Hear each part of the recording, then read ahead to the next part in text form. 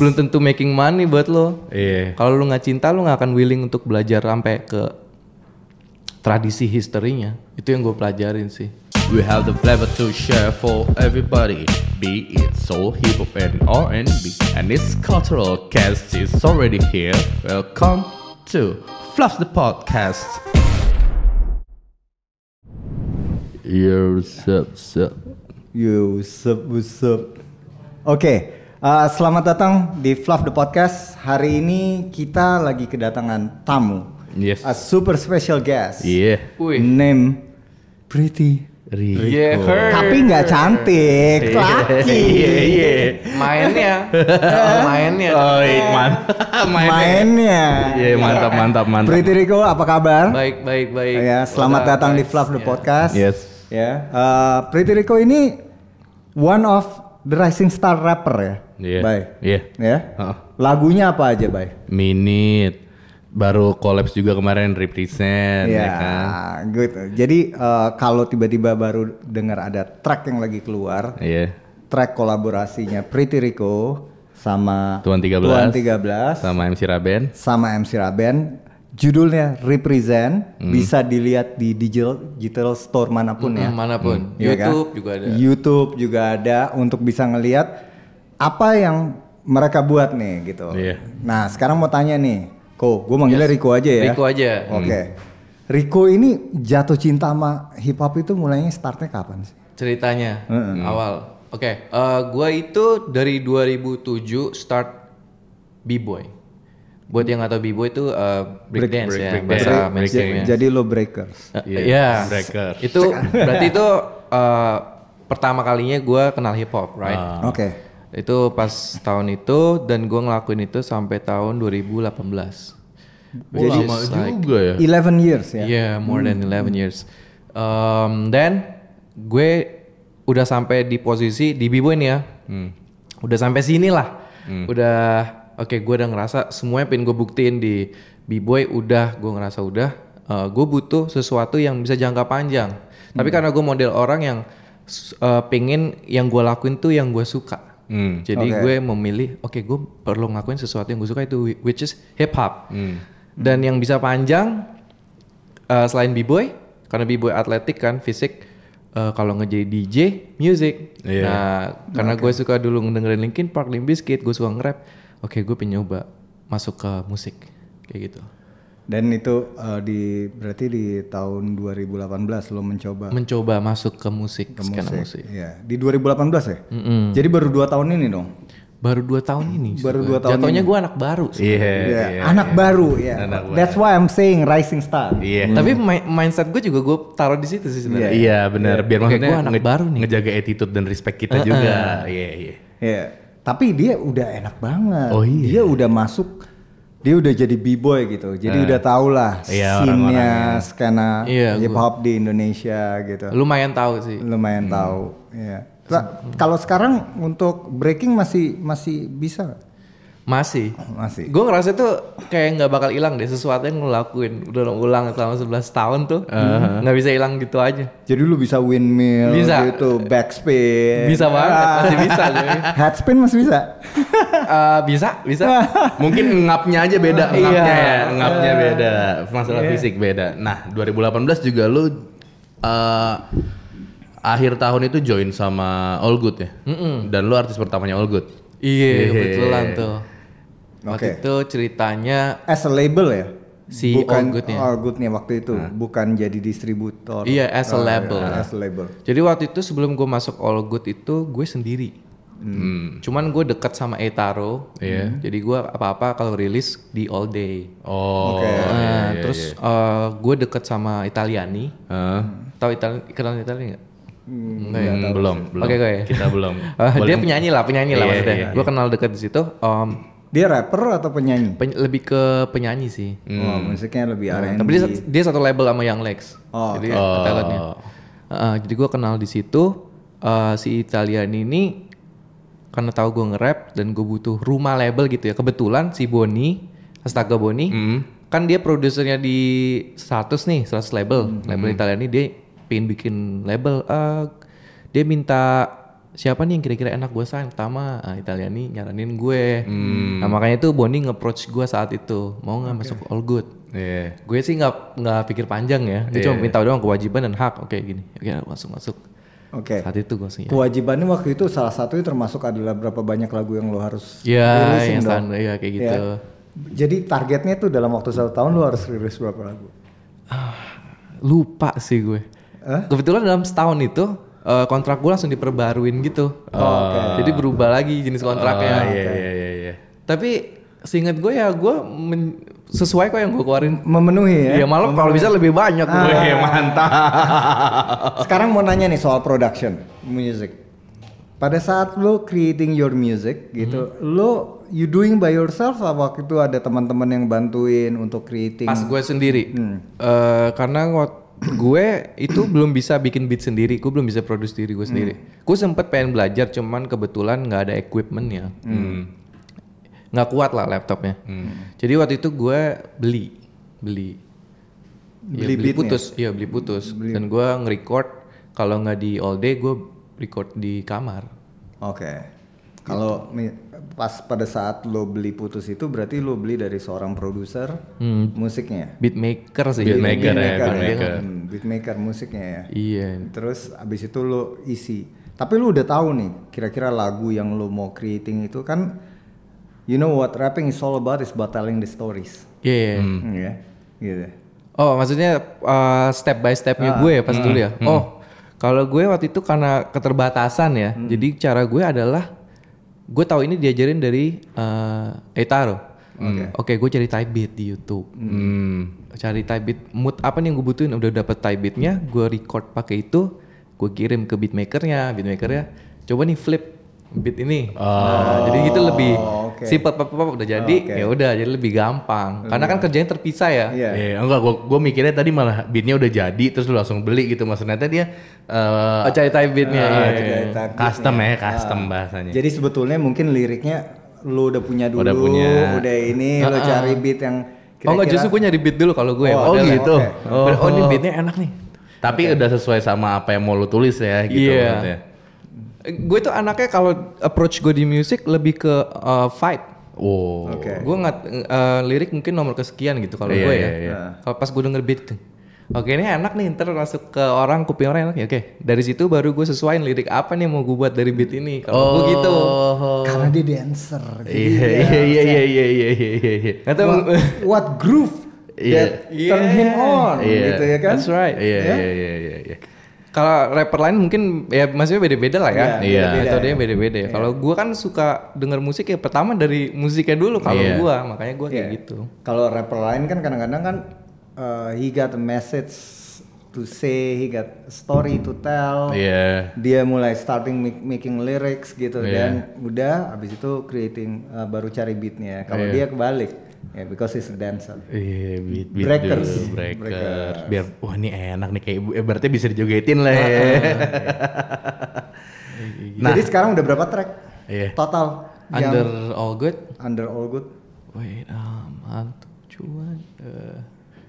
Gue harus ngitung nih. Keren banget nih ya. Kalau misalnya punya rapper lupa sama berapa track yang dia udah bikin. Belum banyak. Kayak 6 deh. 6 deh kalau nggak salah. 6. Termasuk yang kemarin. Yang By the Book. Ini single yang gue rilis minggu kemarin. Yang Jumat kemarin itu ya Mas? Iya. Jadi judulnya By the Book. By the Book. Gitu. By the Book. What it's telling about? Oke, mungkin ntar yang denger nih ntar nih. Kayak tiba-tiba vibe-nya pokoknya belum pernah gue keluarin deh yang kayak gini. Lagunya pelan chill gitu deh. Jadi I love chill music. Tapi chill tapi di rap gitu ya. Ada rhymingnya gitu.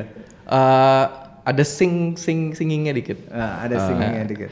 By the Book itu ceritanya gue pengen ngasih tahu kalau terkadang lo itu nggak mesti main pakai aturan. Don't play by the book, pernah denger kayak gitu. Always play by the book. Jadi di situ gue pengen kayak gitu. Sama apa ya? Gue kan anaknya lebih pendiam di pribadi asli ya. Cuma kalau di musik tuh gue pengen nuangin unek-unek gitu. Jadi di lagu itu gue ada kalimat di mana why they always struggling when it times to make a hook.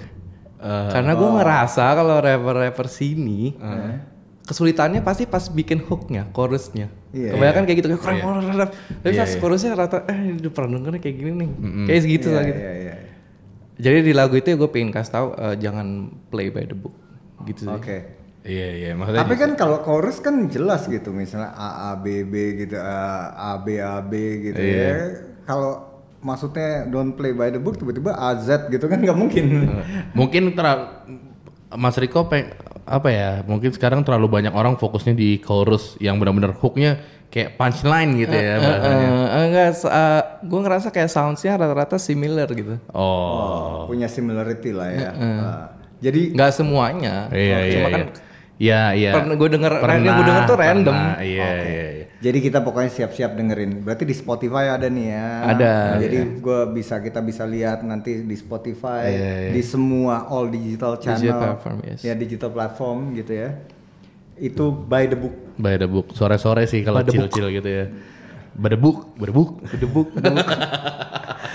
Itu konsepnya sama.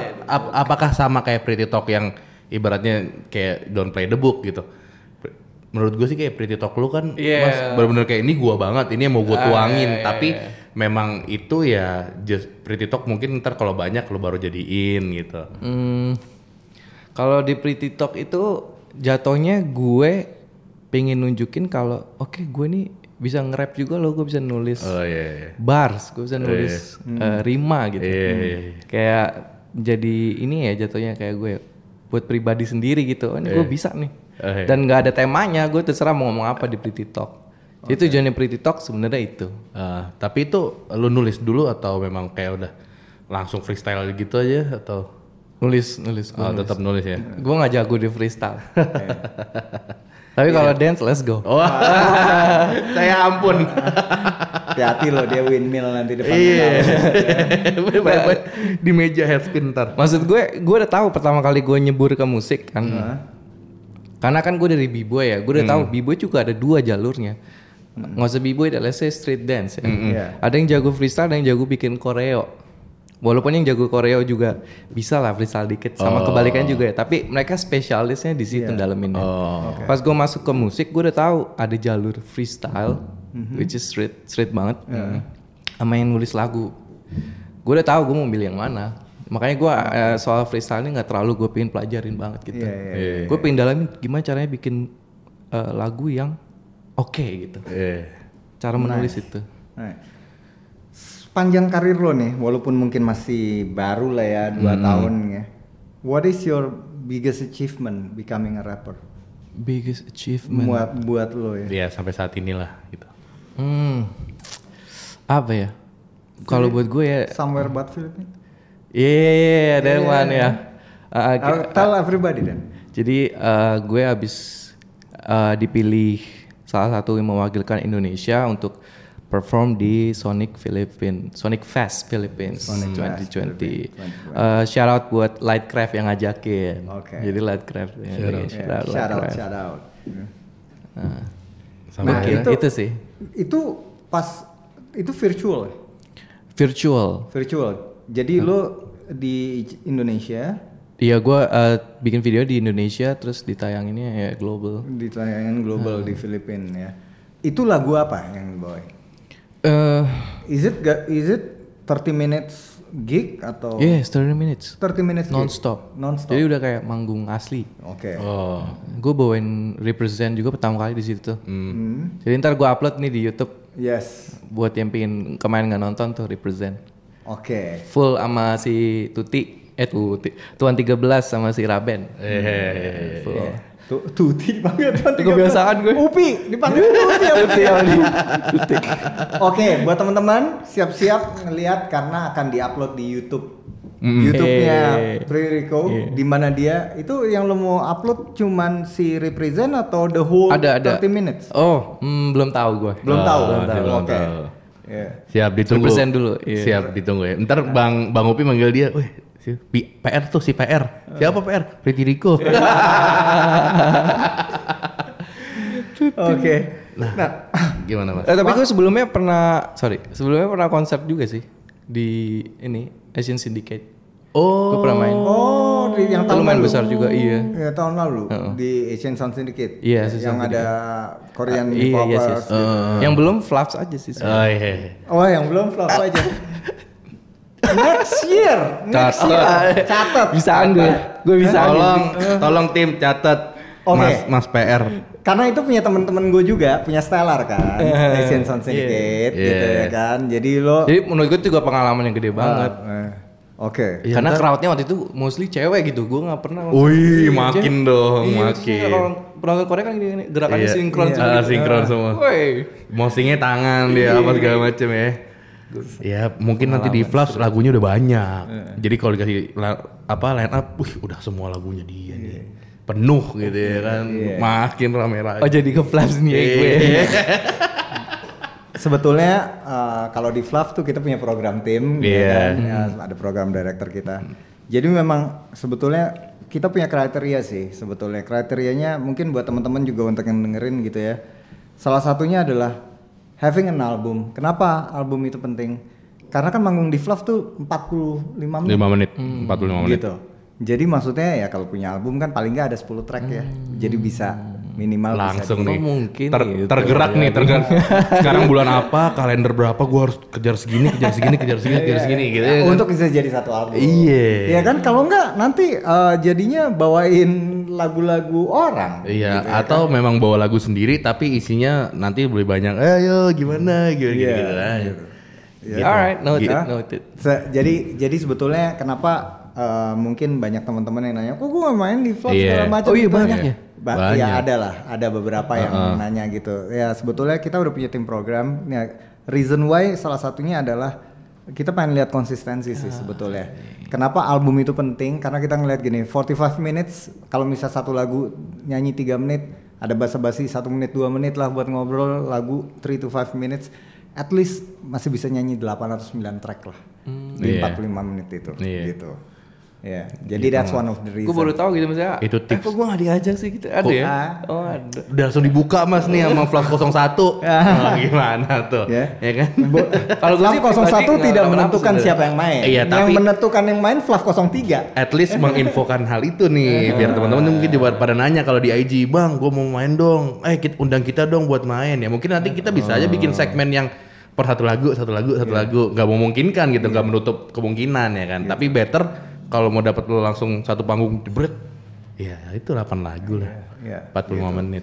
That's one of the reason. But pastinya gitu ya, namanya Pretty Rico itu adalah masuk ke dalam list kita juga. Oh iya, udah. Kalau nggak mungkin juga kita panggil sekarang di Flap di podcast. Iya benar. Syarat Flaps. Iya udah ada tuh. Oke. Ngomong gitu setelah gue tadi ngomong tuh kayaknya enggak juga. Memang ada lah. Kita punya formulasinya. Tim program punya formulasinya. Tim program. Maksudnya tim program ingin mengundang semuanya, tapi dengan hal-hal yang ya biasalah kalau kita ikut kompetisi ada kriteria dan segala macam. Bukan. Dan maksudnya gini, Fluff itu kita berharap bahwa ini adalah sarana festival hip hop dari Sabang sampai Merauke. Jadi sebetulnya kita percaya juga banyak musisi-musisi yang tersebar di seluruh Indonesia dan kita akan memberikan kesempatan-kesempatan juga buat mereka. Tapi ya itu dia, mungkin kalau kita bicara dari materi kalau misalnya cuman punya one hit wonder, terus kalau nyanyi 45 menit gimana? Iya kan? Gitu. Jadi one hit wonder. One hit wonder siapa tuh Ya ya? mungkin ada, ya kan? Udah siapa tuh ya aja nih. Kalau kita bicara artis-artis luar banyak sih yang punya one hit wonder gitu ya kan. Jadi at least punya materi lah supaya bisa 45 minutes-nya. Jadi mungkin ya ini sedikit knowledge lah about Fluff gitu. Nah, terus pas pada saat lo tahu juga Filipin bahwa lagu lo masuk ke dalam top 10 Spotify chart. Oh iya, yang pas masuk playlist ya. Masuk playlist. Apa rasanya? Rasanya ya. You feeling happy? Iya sih, gue kaget sih sebenarnya. Gue bangun pagi, terus gue ngeliat ada di email gitu kayak lagu lo ditaruh di playlist Beats and Rhymes. Terus gue Beats and Rhymes itu kan bukan yang gede itu ya. Terus gue cek bener ada cuy. Wah, Gue langsung slide, gue langsung teks di grup, gue masukin ini, gue langsung norak gitu gue. Oh iya. Tapi gue kayak nggak nyangka gitu kan. Tahu gue bisa mestinya yang artis-artis global top internasional gitu, ada nama gue di situ. Gue bilang keren nih. Keren aja. Waduh, itu juga movie videonya keren juga tuh ya. Minute. Minute. Yeah. Apalagi gue pas bikin lagu Minute-nya lumayan nggak ada pressure, cuman lagi PSBB, yang penting ada lagu keluar, yang model udahlah yang penting ada. Itu PSBB yang pertama. Jadi di bulan April itu lagu keluar. Iya. Atau Mei. Pokoknya awal-awal itu deh yang kita di karantina tuh ngambil keluar. Iya. Dan garapnya di rumah ya, nge-record di rumah. Gue harus jalan nih, nggak bisa nih. Dan beatnya masih ada beatmaker. Itu slide yang bikin. Itu slide yang bikin. Dan yang dipakai yang cadangan ya. Iya, beat kedua. Beat utamanya pertama. Iya. Seru juga tuh ya, maksudnya nge-record suara pakai mic USB yang lo pakai. Gue nggak punya mic di rumah. Ya, mic USB juga bagus kok. Ada mic USB yang bagus. Gue belinya yang Rode. Oke lah. Karena kalau gue bukan yang USB, kayaknya kita perlu sound card gitu-gitu nggak sih? Iya, Jadi gue USB aja deh. Laptop minjem. Gue belum punya laptop. Laptop yang tadi tuh. Oh gitu. Belum punya.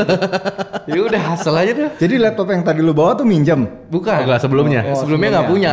Alhamdulillah. Kirain dia habis baru geta laptop. Baru geta laptop bawa ke sini. Iya, maksudnya ini bisa jadi contoh ya bahwa laptop minjem. Mike langsung baru beli ya kan, cek e-commerce dan segala macam sampai akhirnya bisa bikin lagu dan meledak dang.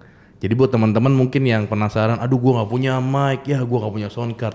Kalau emang udah niatnya nih, hasil aja udah gas aja ya mas ya. Iya, gue ngerasa gitu sih.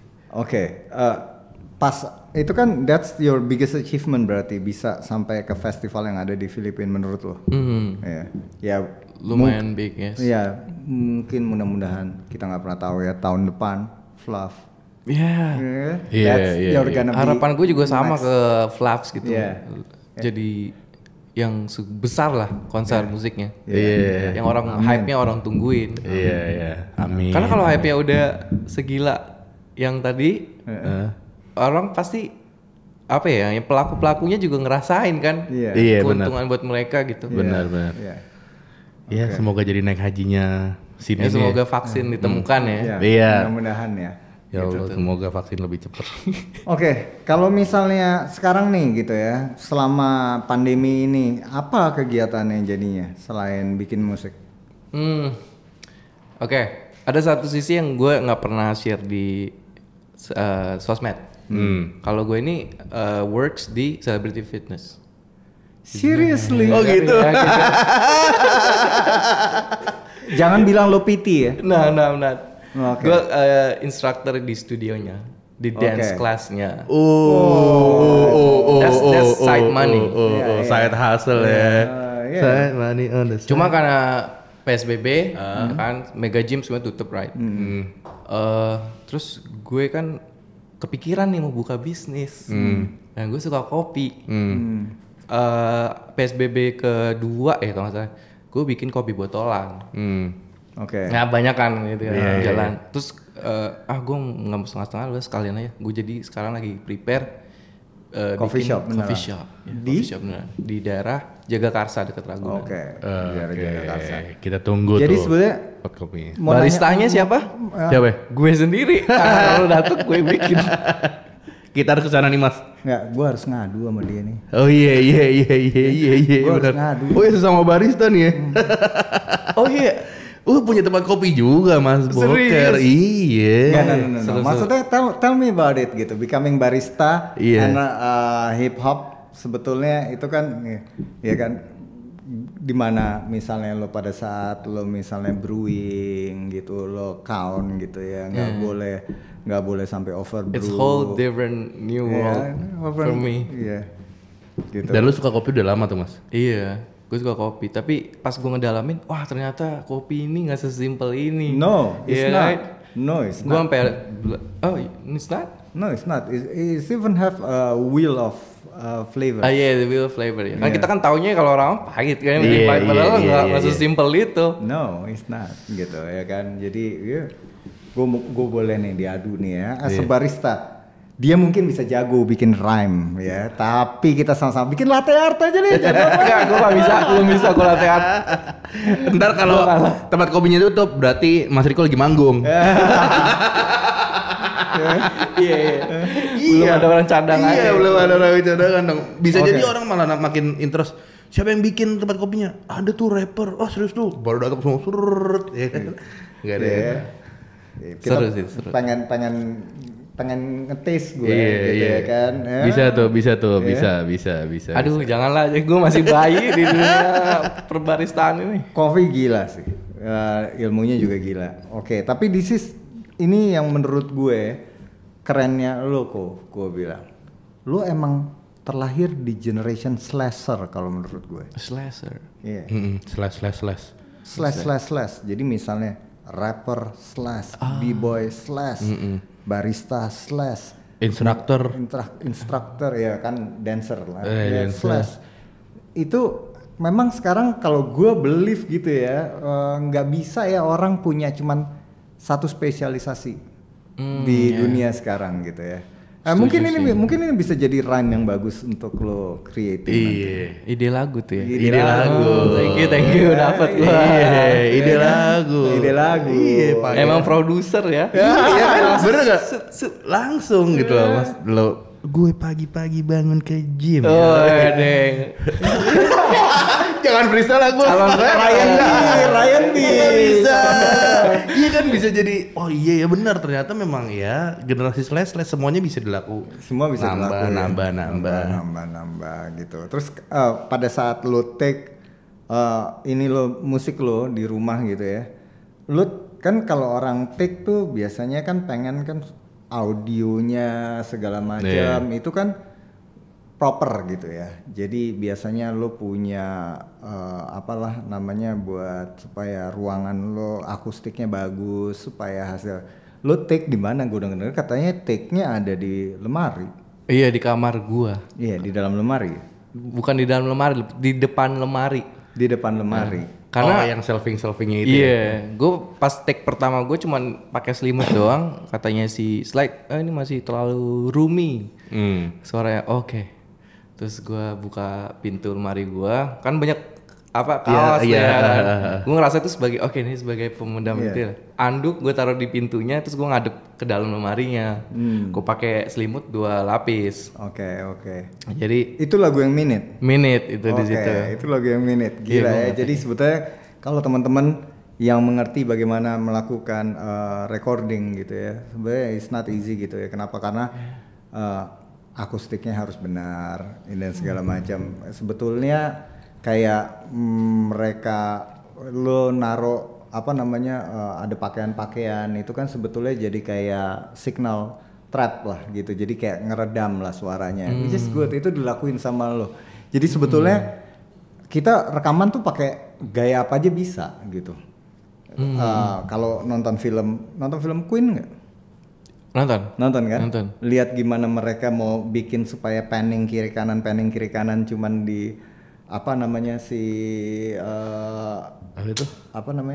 ampli gitarnya di swing ke kiri ke kanan karena untuk ngedapetin that kind of sound gitu. Dan gue dapetin itu di Pretty Rico, dia ngadep ke lemarinya karena lemarinya itu kan semuanya ada pakaian, jadi dia absorbing the signal gitu ya kan, the frekuensi gitu. Logika sotoy gue aja. Iya. Tapi kan akhirnya juga itu cuma langsung di mixing aja kan, Mas, lu nggak harus ngetek di studio lagi dong. Enggak, biar ngetek situ aja kan. Nggak boleh keluar tuh kan. Nah itulah, itu hasilnya aja begitu loh.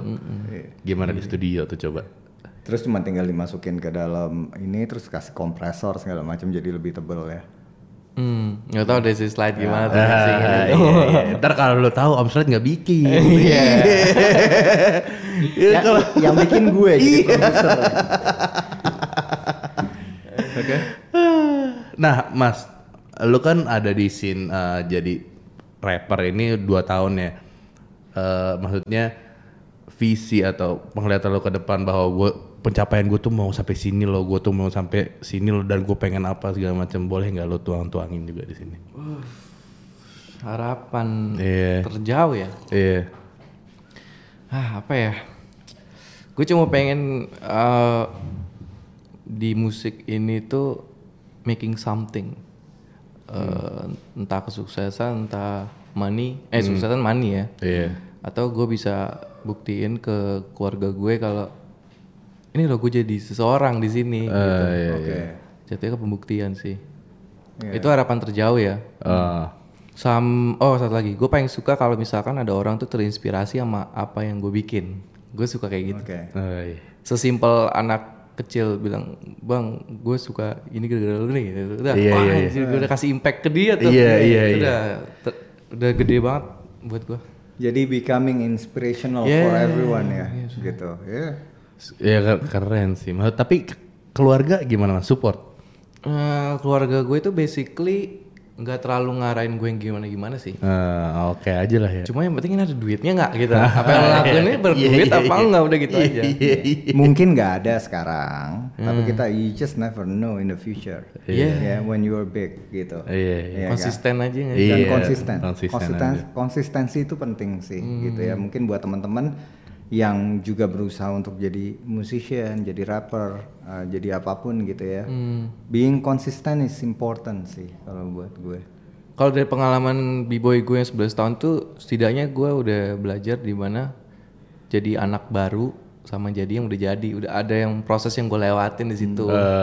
Jadi pas gue terjun ke musik dan belum, misalkan gue sekarang masih di sini nih, gue udah tahu pasti ada prosesnya. Jadi gue nggak kaget-kaget gimana-gimana. Ibaratnya lo di b-boy pernah jadi orang baru dan orang lama. Nah bicara b-boy gitu, lo pernah kompetisi Seven to Smoke gitu? Wah kalau ngomongin kompetisi, gue udah banyak banget, mas. Udah banyak banget ya? Udah banyak banget. Itu kan capek kan kalau kayak Seven to Smoke? Seven to Smoke ya gue pernah di Singapura waktu itu. Capek nggak? Capek karena Seven to Smoke formatnya kan gitu-gitu terus kan. Banyak roundnya ya, jadi lumayan capek. Gitu sih. Kalau misalnya di dunia rap, lo manggung selain the biggest manggung lo kemarin virtual buat di Sonic Fest. Manggung di Jakarta, manggung di klub-klub gitu? Pernah beberapa kali. Itu nyanyiin berapa track? Rata-rata kalau di klub gitu 4, paling banyak 5 udah banyak.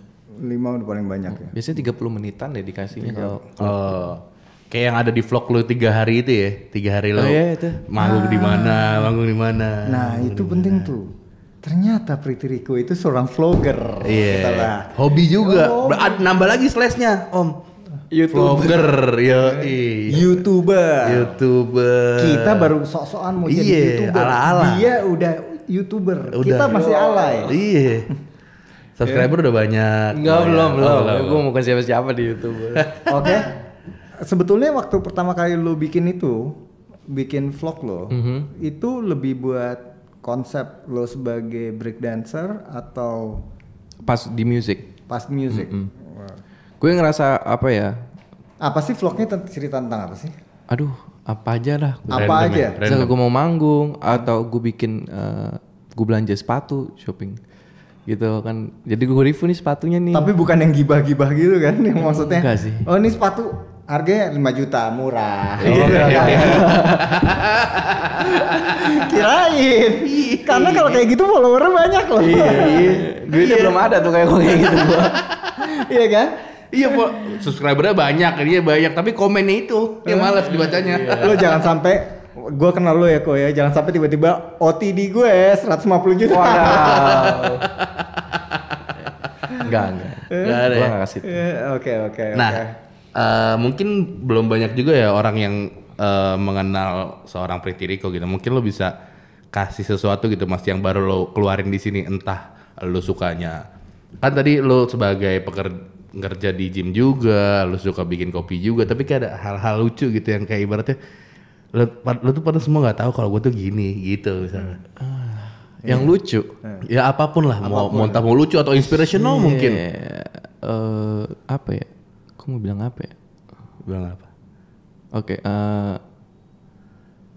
kalau sebenarnya Pretty Rico itu Inggrisnya nggak bagus-bagus banget. Nah iya tuh, lo belajar bahasa Inggris. Lagu gue English, right? Iya, nah itu dia mas. Padahal lo lagunya Inggris. Karena gue nggak grow up overseas ya. Jadi ya Tapi kadang nggak ada apa-apa. salahnya. Iya. Cuma pas di B-boy gue kan suka traveling keluar, jadi banyak teman dari luar B-boynya. Gue belajar dari situ, suka ngobrol sama orang luar. Oh, gitu sih. Jadi memang lo dapat belajar buat lagu nyanyi Inggris tuh gara-gara Iya, tapi masih banyak salahnya. Iya. Cuma gue kayak Tapi cuek aja. Iya. It doesn't mean bahwa orang yang maksudnya have the chance to go overseas gitu ya, study overseas juga bahasa Inggrisnya bagus. Tapi bukan berarti gue nggak mau memperbaiki ya. Ada yang kayak gitu tuh. Itu kan logat gue enggak. Iya, enggak. Ya, kalau gue yang kayak gitu, itu kan logat gue. Kenapa? Karena kan gue study overseas, tetap aja bahasa Inggris gue jelek. Oh, gitu. Ini kanan gue guru bahasa Inggris. Dulu di kampung Inggris ada Pare. Dan memang itu gue bertahan ya, maksudnya gue sayangnya gue ngambilnya aksennya British. Jadi begitu pas sekarang gue makin ke skena hip hop, gila aksen Amerika tuh lebih kece ternyata daripada British. Oh, lu belajarnya di? Ada di salah satu kursusan di kampung Inggris itu di Pare. Maksudnya daerah kecil Jawa Timur, tapi some tutors tuh kayak gila jago banget loh mereka ngomongnya. Jadi kayak menurut gue akhirnya tahu kalau orang ngomong bahasa Inggris, dan sekarang gue kayak memperbaiki aja lah, jaga-jaga gue bikin lirik nanti ya kan. Nice. Iya, harus belajar dari situ sih. Sama dari game. Dari game sama YouTube sih itu udah. YouTube ya. Tapi kan YouTube mungkin baru the last 2 years Iya, baru happening gitu sih. gitu. Kalau lo sebetulnya how to create a rhyme dan segala macam, siapa yang menjadi inspirasi lo? Inspirasi dalam menulis rhyme. Nggak ada kalau inspirasi dalam menulis rhyme. Nggak ada. Kalau inspirasi idola ada. Siapa? Yang influence style. Drake. Drake. Ya, 100% Drake. Local rapper? Local. Ada nggak? Iya. Enggak, belum. Oh. Yang sampai taraf ini ya. Iya, benar-benar diidolakan. jadi- Iya, diidolakan. diidolakan. Enggak. Belum ya. Gue kalau ngeliat ke lokal jatuhnya ini sih. Oke, ini yang saingan gue di sini, saingan gitu. Gue jadi kompetisi tau gak kalau gue. dia Mental b-boy-nya keluar tau gak? Mental b-boy-nya keluar. Kompetitif. Iya kan? Mental b-boy, kompetitif. Tapi kalau kompetitif dalam hal yang positif, it's Iya, okay iya. gitu. Jadi kayak ibaratnya you're setting the bar di sini, lo naik lagi, naik lagi. Jadi sama-sama keren gitu. Tapi dia suka Drake. Oh, she said do you love me? I tell her only. Wah, Drake tuh. Drake gokil sih. Dia menginspirasi gua kalau potong rambut. Drake inspirasinya dia potong rambut. Kan jadi banyak yang cukur kayak Drake sekarang. Oke. Iya kan? Kedepannya, you as a rapper, what do you have in mind as dreams? Apa ya? Yang belum lo lakuin dan lo pengen lakuin. Album. Album. I wanna have an album. Tapi maksudnya bukan dari track-track yang 6-7 yang udah dikeluarin itu Enggak. dijadiin album kan? Jadi benar-benar purely a new album, new tracks on it. Iya, kalaupun ada yang dirilis paling cuma 1 lagu atau 2 lagu. Oke. Dan gue pengennya ada temanya di situ. Oke, what do you have in mind for the team? Belum ada sih. Belum ada. Harus dikejar dong kalau mau main di Fluff tahun depan di bulan Juli 2021. Halo Om Slide, kejar. Kalaupun ada kayaknya gue ini dulu deh. Gue simpan dulu buat diri gue sendiri. Iya. Harus Slide tuh ya dengerin tuh. Nah, sekarang pertanyaan gue. Penting nggak physical buat lo? Sekarang Apa cuman lo pengen rilis di digital platform aja? kalau dibilang penting sih nggak terlalu ya kalau fisik ya. Cuman gue pengen punya aja gitu yang Ya ada itu maksud CD-nya. gue penting, iya kan? Maksudnya penting. Jadi ada yang bisa di-collect. Iya, lebih kayak tanda nih fisiknya. Iya, dan gue bikin pernah punya album nih. Kalau orang-orang fans, bang, tanda tangan dong bang. Iya. Itu masih sampai sekarang sih, maksudnya bawa-bawa fisik ketemu sama idola tuh kayaknya masih. Enggak, sekarang tuh udah bawaannya HP. Bang foto dong bareng gitu. Entar nih CD ditandatangani segala macam udah lama, wah up juga nih harganya, oh jadi bisnis lagi ya kan. Anak bisnis dia sebetulnya. Mau jadi slasher, mau jadi rapper, mau jadi ini guru bahasa Inggris, YouTuber ya. gitu. Oke. Nah, gue penasaran sih sebetulnya. Kalau dari lo pasti kan ada pengen bikin collaboration dong. sama artis-artis hip hop Indonesia? Ada beberapa yang lo kepengen tapi belum kesampaian sama sekarang sama siapa? Sama siapa ya? Entah satu genre atau lintas genre gitu ya. Iya, gue kayak lebih ke lintas genre sih. Sama siapa? Sama siapa tuh? Aduh, Iwan Fals kali ya. Aduh, Pecah Iwan sih. Fals. Everybody wants to have a collaboration with Iwan Fals. Tapi kemarin di festival Synchronize itu Iwan Fals sama Dipa Barus. Iya. Yes. Yang mana nih yang tahun lalu? Nanti tanggal 14 November. Emang Dipa Barus sama Om Imran juga di luar sama Pak Haji. Wih canggih. Sama Pak Haji. Dipa Barus sama Pak Haji. Pak Haji Romai Rama ya kan. Mungkin warna musiknya sama nih kayaknya kalau di. Iya sama Pak Haji. Gue sempat kepikiran juga tuh dangdut sih. Iya sih. Hip hop dangdut. Apalagi mendiang siapa tuh? Yang baru meninggal tuh. Barisan Patah Hati tuh. Oh, almarhum Didi Kempot. Iya, Didi Kempot. Oh iya, gila. Sobat Ambiar. Sobat Ambiar tuh gila sih. Everybody kayak udah joget aja tuh mau denger lagunya dia biarpun gak ngerti liriknya ya. Tapi vibes-nya, nah kayak lu tuh sama ngebangun vibes musiknya ya kan. Nah kalau misalnya dari musik nih ya, sebetulnya karakter musiknya lu sebetulnya kayak Minute sama Represent itu kan beda style ya kan. Sama apa yang tadi yang baru launch By the Book. By the book. Itu stylenya gue belum dengerin soalnya kalau yang chill. Ya itu kan beda style banget lagi ya. Nanti kalau lu mau punya album, lu pengen bikinnya multiple gaya seperti itu atau lu sebetulnya punya satu ciri khas nanti buat di album lu? Gue udah punya gambaran sih ya, pasti berubah dari awal sampai track terakhir tuh ntar. Jadi udah 10 kayak track ya? Nggak tahu berapa track. Pokoknya dari awal sampai track terakhir tuh gitu dah, ntar ada grafiknya gitu. Ada journey-nya ya? Ada journey-nya, yes. Udah kayak DJ House, ada journey. Kita tunggu. Mas Riko. Ya mungkin nggak mau, jangan kasih kisi-kisi lu deh. Enggak ada kan. Belum. Kisi-kisi buat Fluffs-nya ya. Iya. Bulan-bulan apanya ya, paling enggak mungkin Mas Riko awal tahun udah jadi tuh album. Oke. 2021. Wis. 2021 harus dong jadi dong. Ya saya usahakan. Iya, diusahakan. Mantap, Jawaban cuma gini, simple padat diusahakan. Gak taunya udah kelar. Iya, diam-diam udah nyimpen. Enggak lama, belum kayaknya kalau album masih lama. Oke. Kalau dari Riko sendiri sebetulnya sekarang ini kan Riko pasti mikirin bahwa gimana caranya gue as an artist bisa rilis yang ini. Jadi tetap akan dengan All Good Music all the way ya. Ya selama gue masih ada kontrak di All Good, gue masih ada kewajiban di situ ya, masih lanjut. Okay. Terus kalau misalnya dari sekarang kan tinggal beberapa lagu lagi paling, kalau based on a contract.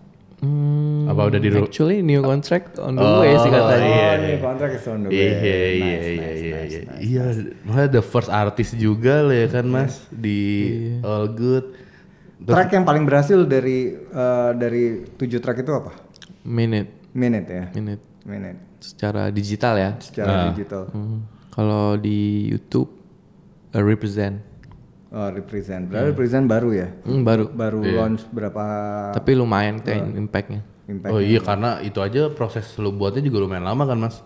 Bukan prosesnya sih itu emang lagunya emang dari tahun 2018. Iya 2018 kalau nggak salah. Nah itu collab kan sama Raben sama Upi kan gitu. Mereka ngisi liriknya mereka sendiri atau lo tulisin? Menurut sendiri pasti kalau mereka merepresent diri masing-masing. Bang Upi dari Jakarta Barat, Bang Raben orang Lame ya kan. Iya. Itu kayak lagu boom bap gue yang pertama deh. Oh gitu ya? Makanya yang pas denger kayak ternyata ada beberapa orang yang baru tahu itu ini Pretty Rico rapper gitu baru tahu karena kan gue sebelumnya nggak di ranah itulah jatuhnya. Oke. Pokoknya I'ma represent me till the day I die ya. Ya semoga tahun depan Mas Riko udah punya album. Yes. Amin slide. Iya. Oke. Langsung loncat-loncat kayak Drake kalau manggung udah langsung tuh. Slide. Dari tadi mau ngomong slide tuh maksudnya mau bilang sama slide gitu ya, cepetan slide album gua harus keluar. Iya.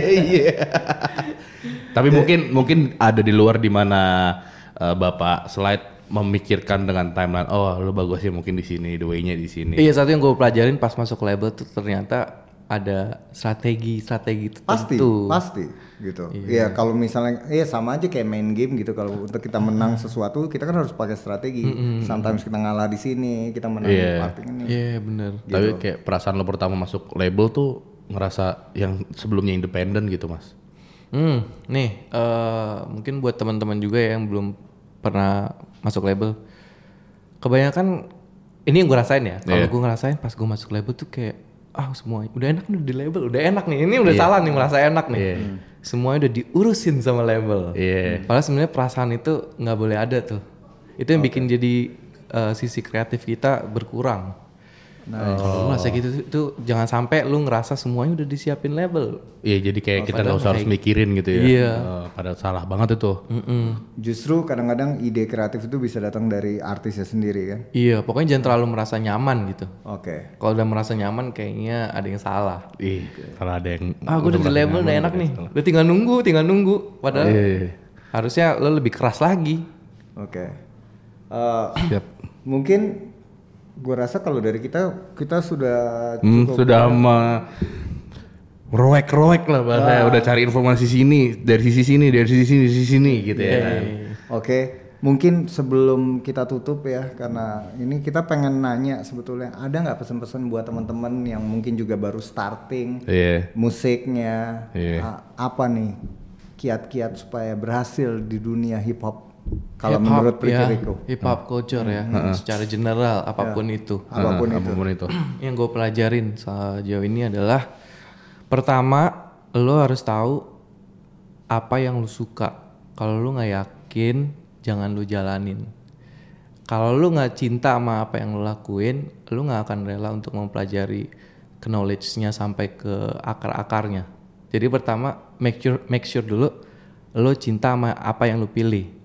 Kalau lu nggak cinta cuma berdasarkan tren atau keren doang, karena ini dunianya keras. Dunianya keras. Iya, ini belum tentu making money buat lo.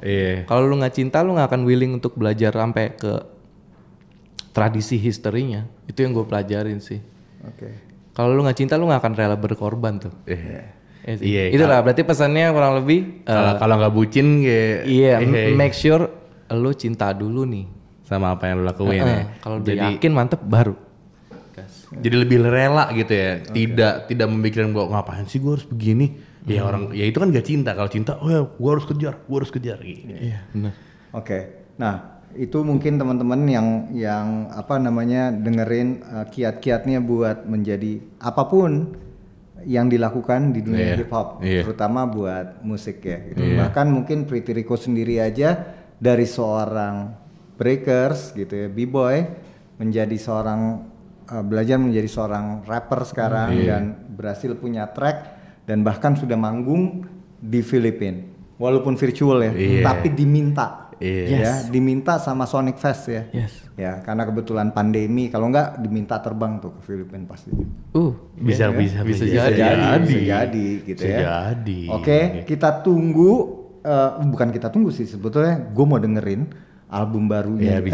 Track barunya dia, bukan album. Track barunya dia, apa judulnya? By the Book. Tinggal lihat, ada di Spotify, semua digital platform. Yang ada By the Book, by Pretty Rico.